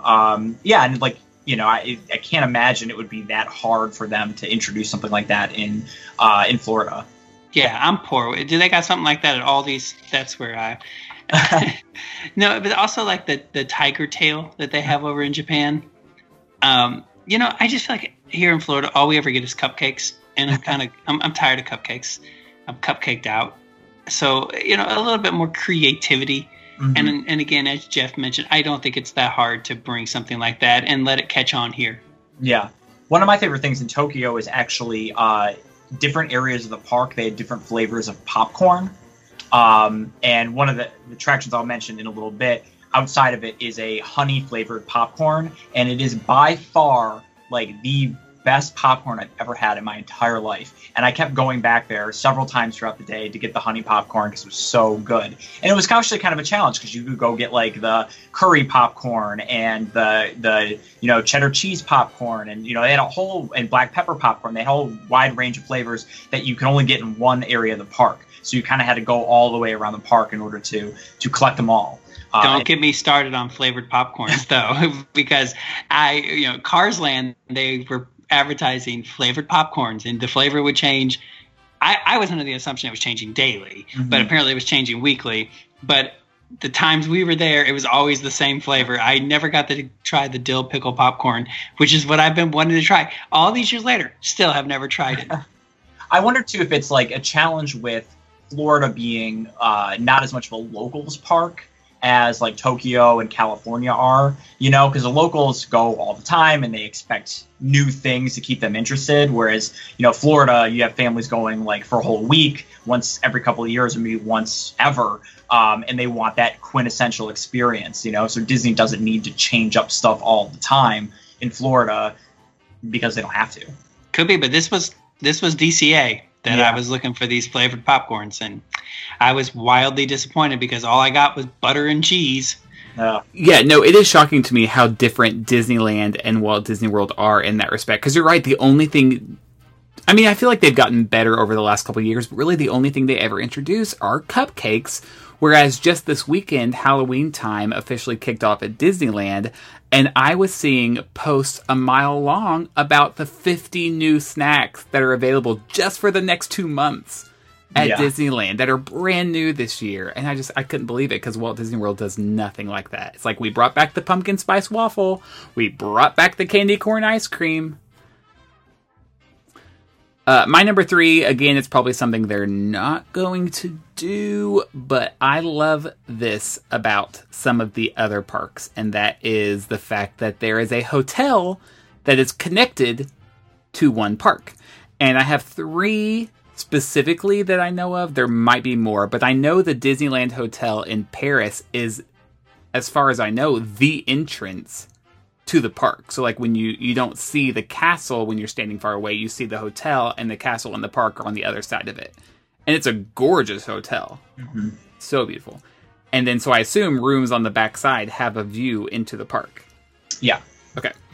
The other one I'm thinking of is the Hotel Miracosta something, in Disney Sea, where when you look at it from the park, it just kind of looks like it fits the theme so well that it almost looks like just a fake facade in that park, but it actually is a hotel, and people once again have a view into the park.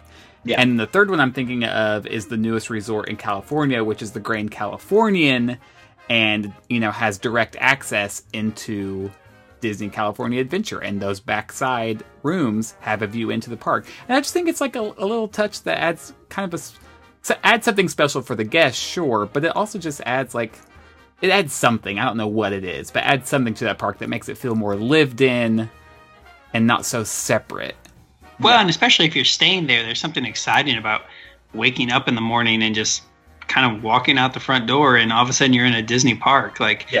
You know, I mean, we kind of experienced that a little bit, even just staying across the street from the park. I mean, it was exciting out of Disneyland, whereas in Florida, again, you're going to be getting on a bus or getting in a car or a monorail to get all the way over there. I mean, even if you're staying on the monorail loop, you're still, like I said, getting on a monorail, some sort of transportation. You can't just walk. So there is an intimacy, I think, there. Yeah, I like what they did with Animal Kingdom Lodge, where it would feel weird if it were connected to the park. Like, I think that would be a little jarring. So what they did was they sort of brought the park to the resort in a way by adding animals, but it's still just not the same as it being right there. Yeah. Yeah, what if there was one of those rope bridges, and you could walk to the park across on the rope bridge? That would be awesome. It's like 1.5 miles long.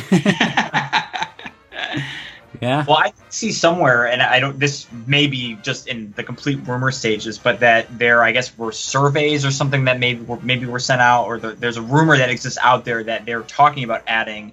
Well, obviously, there's a Star Wars hotel that's coming to Hollywood Studios, but also the possibility of there being some sort of hotel in the front, near Future World and Epcot. I'm not sure exactly where that would be placed, but and I don't know what the design would look like, if it would look anything like the Disneyland Hotel in Paris. But I guess there is, especially as we think about these more immersive experiences that people want, I assume that that's something that they're going to be entertaining a little bit more in Florida and charging a pretty penny for. Yeah, that rumor is actually gaining steam, which surprises me, but I'm all for it. Like, if the monorail station at Epcot was now part of a resort, just go from that resort to the TTC. You could get rid of those Leave a Legacy plaques out front. Like, there really is, that's actually a great potential spot for a hotel. Yeah. And not a lot of people know this, but Peter Quill actually slept out front of Epcot when he visited. No, and if you're going to do it at any park, that's the best park to do it, because you have that alternative entrance in the back that would become probably your main entrance during construction, because that would be a nightmare trying to get through. Yeah. True. All right. So I was originally going to say basically the copy of the Indiana Jones ride that's both in California and Tokyo, which is, I think in Tokyo it's called Indiana Jones and the Temple of the Crystal Skull. Great ride. Has the same, as many of your listeners know, has the same kind of ride vehicle system as Dinosaur does. And I love Indiana Jones, and I think that ride is awesome. And not to say that the stage show, the Stunt Spectacular, isn't great, but I feel like Indiana Jones just it has a lot of potential to be to have a lot of really cool attractions based on it in the parks. And the fact that you only get the one thing in Florida is a little disappointing to me. But that being said, I think my second one is actually going to be, or my number 2 is actually going to be Discoveryland in Paris.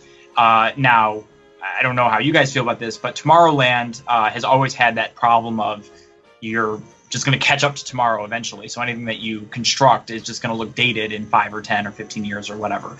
But the Discoveryland in Paris is really cool because it's based on Jules Verne novels. So it has this steampunk vibe.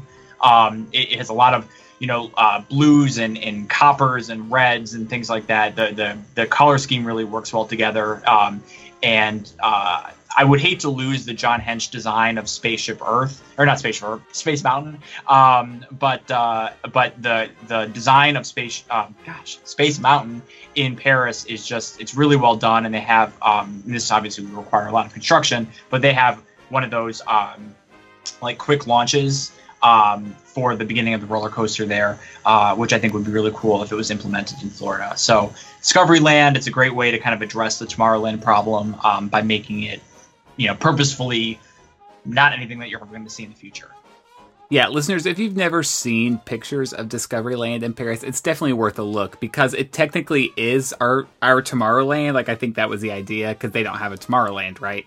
Mm-hmm. That is our Tomorrowland. Yeah, it's but it's just totally different and totally unique to that park, and I do really like the look of it.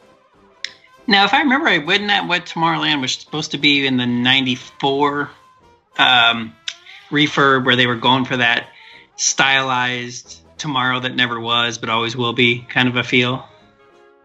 This sounds familiar, except I think what you're thinking is the 98 redo in Disneyland, because they added the rocket rods, and then remember we talked about how they painted Spaceship Earth like bronze for a while. Oh, yeah. And then they spent so much money, I think, on Disneyland Paris or something, to where they had to cut the budget and scrap all that.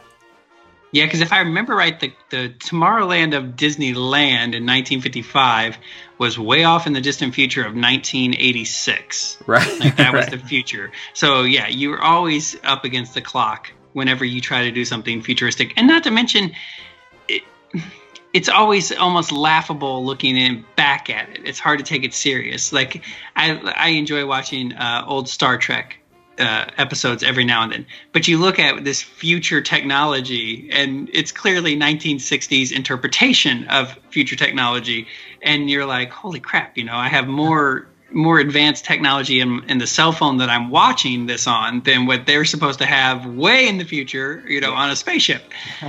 So you look back on it and it almost becomes cheapened in a way because it's a joke. So yeah, the Jules Verne aspect of it, I love that. I love that sort of steampunk-esque robotic feel. Yeah, I mean, to be honest, on my end, I actually think Disney World has solved that problem because they went more of an intergalactic route as opposed to a futuristic route. But things like Monsters, Inc. and Buzz Lightyear don't gel with that. Yeah, no, and I do like the intergalactic as well. You're exactly right. Like the sort of the future that we're fed on the People Mover, I think is great, and I would love to see that expanded even more. But whatevs. My number 2 is Enchanted Tiki Room. Stitch presents Aloha y Como Mai. Is that how you say that? Maybe close. Really? Well, here's the thing. I love that the original Enchanted Tiki Room. Don't get me wrong. But I'm thinking as like an overlay for certain months of the year.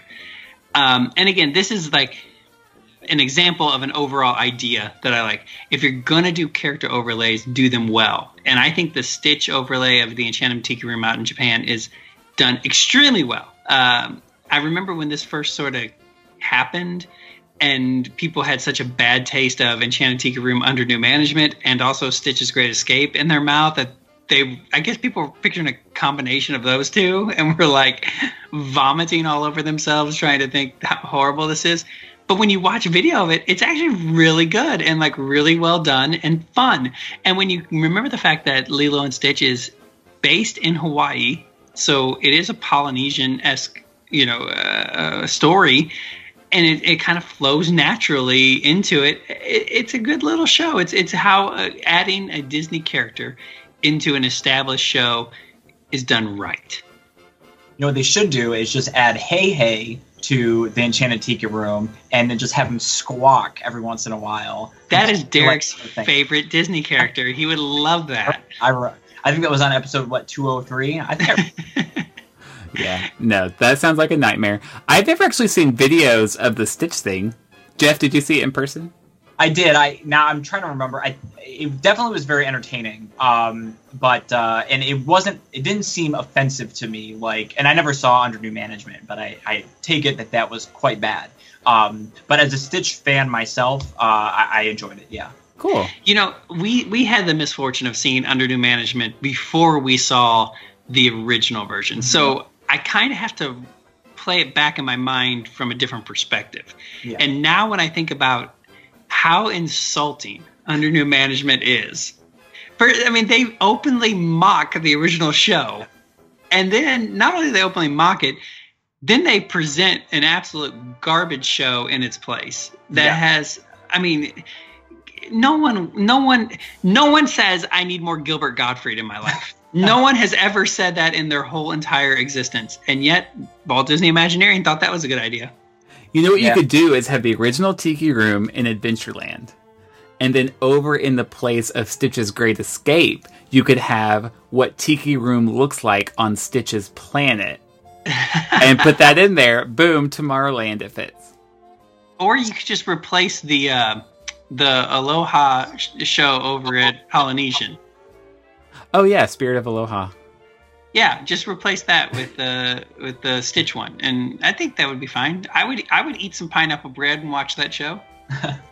They actually have a luau that I don't know if I have it here with me, but it's called like Lilo's Luau and Fun in Tokyo that they have. I think it's for lunch and dinner, and we saw it, and it was fun. And they incorporated the characters into the show, but a lot of it was like people doing hula dances and drums and things like that. And then the characters come around after their performance and do photo ops with everybody. So you could do something like that too for the Spirit of Aloha. You forget how popular Lilo and Stitch is until you really start to think about it. Right. I was just thinking, as you were talking about that, it made me think of Mickey and the Magical Map, where a whole segment is Stitch. And when he comes out, the audience roars, and they play Hawaiian Roller Coaster Ride, which is legit a great song. But in Walt Disney World, it's almost like they're scared to use him after the Stitch's Great Escape disaster. But in Lilo and Stitch has that way of like Peter Pan, where they can fit into two different genres. You can put it in outer space because it works in outer space. You put it in Polynesian. Peter Pan, he works in Adventureland. He works in Fantasyland. He's very versatile. True. My number 2 is sort of related to what Jeremy talked about earlier with the snacks, but in this case, I'm talking about quick service restaurants. There are a few gyms in Walt Disney World, but overall... Like exercising? Yes. Eat in the gymnasium. No, there are a few GEMs in Walt Disney World. But overall, Hollywood Studios, the counter service there is... garbage. Pathetic. It's so pathetic. A Woody's Lunchbox is finally good food, but it's like a walk-up window. And I'm thinking about when Jeremy and I went to Disneyland, and this is so small, but I was just shocked that all the quick service restaurants served you meals on real plates that they had to wash. It makes such a difference. And I think that's why Satu'li Canteen is almost universally loved, not just because of the real plates, but because it's good food served on real plates, and it feels like you're eating an actual meal that you're happy to spend money on. Yeah, it's not a refugee camp. Well, the most of the quick service in Hollywood Studios, back at that Backlot Express, it's just like a burger, chicken nuggets, tofu. Like, it's just so generic. And then when they bring it out on those paper plates that say Walt Disney World, it just feels so cheap. No, it's just Disney Parks, right? It's even Disney Park. Yeah, it's not. Yeah, it's even more generic.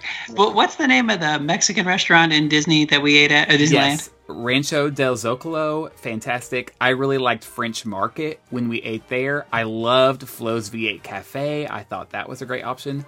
All of these are served on real plates. And when we went, Jeremy, I remember us talking about the fact that the prices were just a few dollars higher than Walt Disney World, but it was worth it because the food was better and more unique.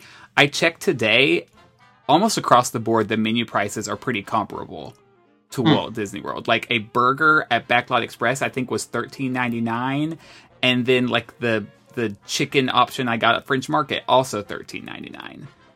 Man, I haven't thought about those chocolate mud pies in a while either, and now you got me thinking about those. Are those still around? They didn't can those, did they? No, they're still there.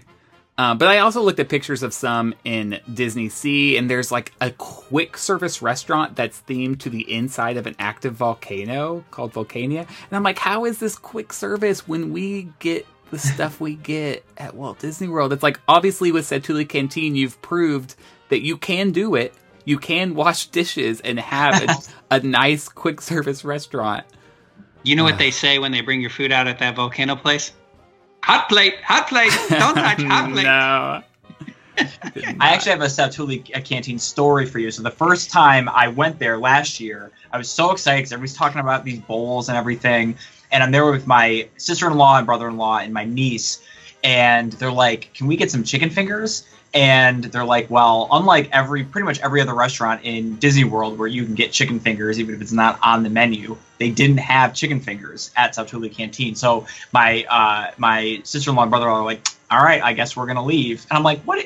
Like, I'm excited about this unique food here. And like, they're just looking for chicken fingers. You know? Where was this again? That's in Pandora? Yeah. Yeah. And that is why Walt Disney World kind of hesitates to do stuff like this, because there are a lot of families who are like that. I get that, but like, come on, one per park. And I'll tell you what comes the closest to this for me is several of the restaurants in World Showcase. And honestly, this might surprise you, but Sunshine Seasons in Epcot, like, I've had several really good entrees there. And this is stupid, but it brings it down a notch when they scoop it out and they put it on one of those paper plates. Like, if they put it on a real plate, I think mentally I would think, this is just as good as the Disneyland meals, because the food is good. Especially in a pavilion that's all about conservation, and you're going to put it on a paper plate. That's true. There you go. My paper straw now. Anyway, so of the four I've listed so far, I think this is the one that is most doable. So come on, Disney. Step up your quick service restaurants. You're making strides. Just keep going. Totally. And again, what you're paying in paper plates, pay the dishwasher in the back, you know? It's not that hard. True. All right, it's back to me. Yeah. Number one. All right, my number one, which should be no surprise, is Pooh's Honey Hunt from Tokyo Disneyland. It is basically every other Pooh dark ride around the world is a copy of the version that is down in Florida, which is, I think, the Many Adventures or The Adventures of Winnie the Pooh or something like that, which is a pretty standard dark ride. Pooh's Honey Hunt in Tokyo, I believe, was at least the first Disney attraction to use the trackless technology to move the ride vehicles around, which you now see replicated in the Ratatouille ride in Paris, and I'm not sure if it's anywhere else in Disney parks. But that ride is by far one of the best dark rides I've ever been on. I believe Mystic Manor has the trackless rides as well. Yes, that's right. And it was. Again, it's one of those things where I am excited that they're bringing it, I assume, with the new Ratatouille attraction in the France Pavilion. But again, I think that you could, introduce that into Fantasyland. Maybe, gut the existing Pooh ride and put this one in there. And I think something that Florida deserves. Yeah, I'm going to piggyback off of that because my number one is trackless rides in general. I mean, how long ago did that open? Do you know? Probably about 10 years ago now. Yeah. Yeah, and the ones I had listed were Pooh's Honey Hunt in Tokyo, Mystic Manor, Aquatopia is the water version in Tokyo, Ratatouille, like you said, and then Luigi's Rollicking Roadsters in Disney California Adventure. And if you're not aware, listeners, like trackless rides, like it's basically free motion rides, and they use, instead of a track, obviously, they use sensors in the ground. I think some of them use like Wi-Fi and GPS, and it gives the vehicles a freer range of motion, basically. And it's hard to tell what's going to happen next because there's no track in front of you. And I think Mystic Manor and Pooh's Honey Hunt especially, because the vehicles, like you see other vehicles, but you see them going a different direction than you're going, which is obviously going to be a surprise to you. And I can't believe this technology has been around for so long, and we're finally getting it, and yet it's a carbon copy of a Paris ride. Yeah. I will say, actually, I'm going to correct myself. Pooh's Honey Hunt opened in September of 2000. Wow.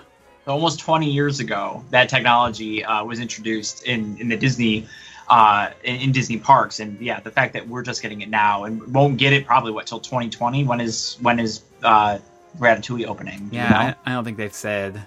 Yeah, but it's surprising. And what's really great about Trackless is that you don't know, especially in the scenes regarding like the heffalumps and woozles and stuff like that.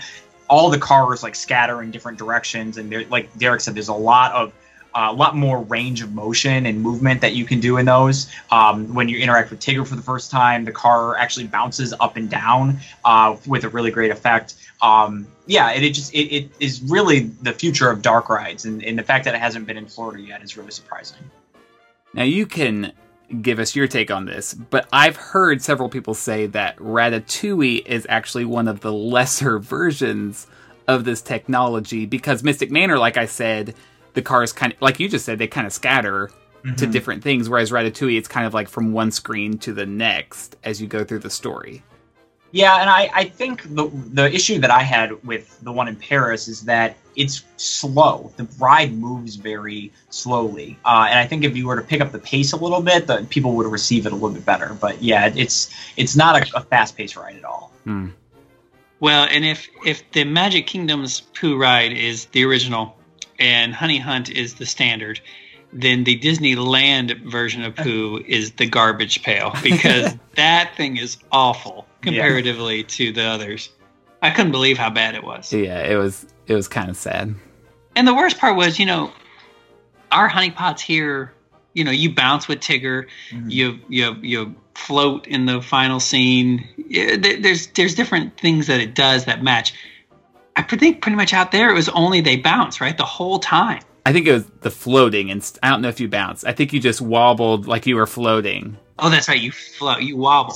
Yeah. Even when you weren't on water, it made no sense. It's like, is this broken? Like, can we not just go normal? Oh, terrible. And then it's way back in the back where nobody can find it anyways. It's sad. You turn the corner of Splash Mountain, you're like, what's back there? Oh, Pooh. Never mind, let's just turn around. Pooh actually doubles, because it's what's back there and the exclamation that you yell. It's Pooh. Oh, that's funny. Anyways, all right. My number one for this list, and this is just a Jeremy thing, I'm sure, but it's the character interactions of Disneyland. You cannot get that at Walt Disney World. At Walt Disney World, you're getting a line, you're getting a very structured 30 seconds, you're getting your photo, and you're getting out. I always heard at Disneyland, you get the characters just roam, do their own thing, kind of a thing. If I remember correctly, our first trip, I really didn't see that much. And I kind of was calling malarkey on it. But then our second trip, we happened to randomly be in Fantasyland there, right by the Matterhorn, right by Alice. And out of nowhere, there's Frollo, there's the Queen of Hearts, there's Alice, there's all these random characters. And it literally was just, they're right there, you take a picture. No line, nobody really bothering them, nobody freaking out. That's the thing about Walt Disney World. It's like, there's a character, we got to get our picture. Ah! And so I just like that aspect that you can almost to the point, too, that if you can have a great experience and not have to take a picture. Mm-hmm. Yes. And I get it. It's because of the guests, like what you just said. They're out of control. It's like, calm down. But let me give you two examples of how I think Walt Disney World is actually trying to do better about this. One, the country bears often pop out in Frontierland. And they encourage you not to like form a line or anything, but they will happily take a picture with you. And they stand out there for a good while doing this. And I think that's great.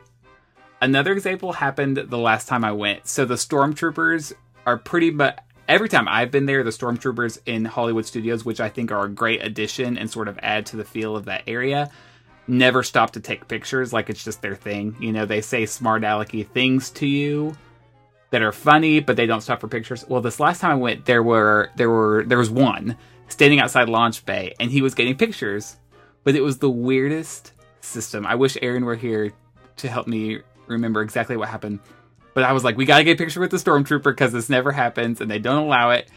And the character attendant was telling us, just stay there, he will call you to him, and if he calls you, you can go get a picture. He's like the soup Nazi. Yeah. So, I mean, he said it in a nice way, but we were like, okay. There was one child taking his picture with the stormtroopers and no one else around but the four of us. So we were like, okay, obviously he's going to call us next. So we patiently waited. And then this family comes up, the dad, and he shoves his daughter towards the stormtrooper, and the character attendant is like, no, he will call you to... Oh, okay. No, he will call you, but they're already taking pictures, so it doesn't matter. So then they come back, and another family comes up, and the stormtrooper comes to them and calls them, and I'm like, he's never going to call us, And finally he did, but it was just the weirdest. I'm like, you might as well form a line at this point because the system is not working. But at least it happened. And this is just me and my life in general, and I'm trying to kind of pass this on to people. You don't need a picture of everything. And I fall victim to it as well. It's like, oh, I got to get a picture of this. And then, you catch yourself and go, no, I don't. I don't need a picture of this. It's okay if there's a character that comes by and you can interact and have a moment with them and it's not documented on film. If you did, oh well, but don't live your whole vacation through your phone screen. And I think that's what has ruined Walt Disney World character experiences, is that the most important part is I got to get a picture. Yeah. I actually think that one of the other things that really only Disney World has tried as far as replicating the kind of experience that Jeremy is suggesting are, unfortunately, in my mind, the dance parties. Oh. I remember when I was in Hollywood Studios, like Robin Hood, Bolt, like a whole bunch of characters that you wouldn't normally see were just out there dancing. Now, you're not going to get that. Especially if it's a face character, like give you have a strong interaction like you would in Disneyland. But you are, I guess, having a more informal interaction with the characters as opposed to like standing in a line and taking a photo and that sort of thing. I don't love the dance parties. I think they're kind of they're kind of like in my mind a little bit of a cheap way to introduce new entertainment into the parks, but they've had them for a long time now, so they must be popular. I have never thought of that, but you're totally right. It's totally an excuse for them to bring out characters as if they're just interacting with you, but it ensures that they're not going to get mobbed because, hey, we're just having fun. It's a dance party. Like, I remember they had that Christmas dance party a couple years ago, and Sebastian was one of the characters, and I was like, what the heck? It made me want to go to a dance party. Yeah. I would take Sebastian over those random polar bears that were there last year. What were those? That's right, in Tomorrowland. That was a mess. Yes, I still want an answer about that. Like who are these polar bears? Like, yeah. What's going on? I do flip through Instagram every once in a while and see the most adorable picture of like Alice riding the teacups. And there are other people in the other teacups, so it's not like, hey, let's clear out the park and get a good picture. Or sometimes you see Belle on the carousel, and you see these crazy character things happening. Or like Chip and Dale ride the red car trolley down Buena Vista Street, and it's like, yeah, Walt Disney World never gets stuff like that. Can't have nice things. We don't know how to handle it. We can't control ourselves. Well, that being said, Walt Disney World does have a lot of nice things, and obviously we love it. But these are just things that we think could be incorporated pretty well if Disney ever decided to do it. So, anyway, well, that does it for this week's show. Listeners, if you have anything that we forgot, let us know. You can always find us at Mad Chatters on Instagram and Twitter, and you can send those emails to comments at madchatters.net. Jeff, thank you so much for joining us. Where can everyone find you? I am at Jeff, Jeff, Subaru, Soubirous, on Instagram and Twitter. So we can look for the Paddington photo there. Yeah, yep. All right, well, thanks again for joining us. It's been a blast. Listeners, we'll see you next time. Take a little time to find the magic in every day.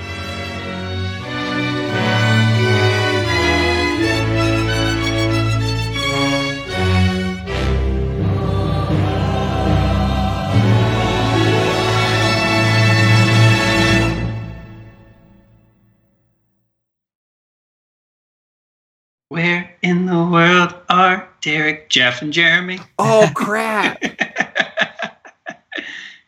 Well, we can just say playing the part of Matt is Jeff this time. I didn't think about that. It's all good. You should just make it really obvious when you're dropping in a guest host. I should like stop the record. Yeah, stop the recording. Jeff. Yeah. It has to be really monotone, right? Like almost like it's Siri or something saying it. Man, yeah, I'm not gonna do that, but that's a great idea.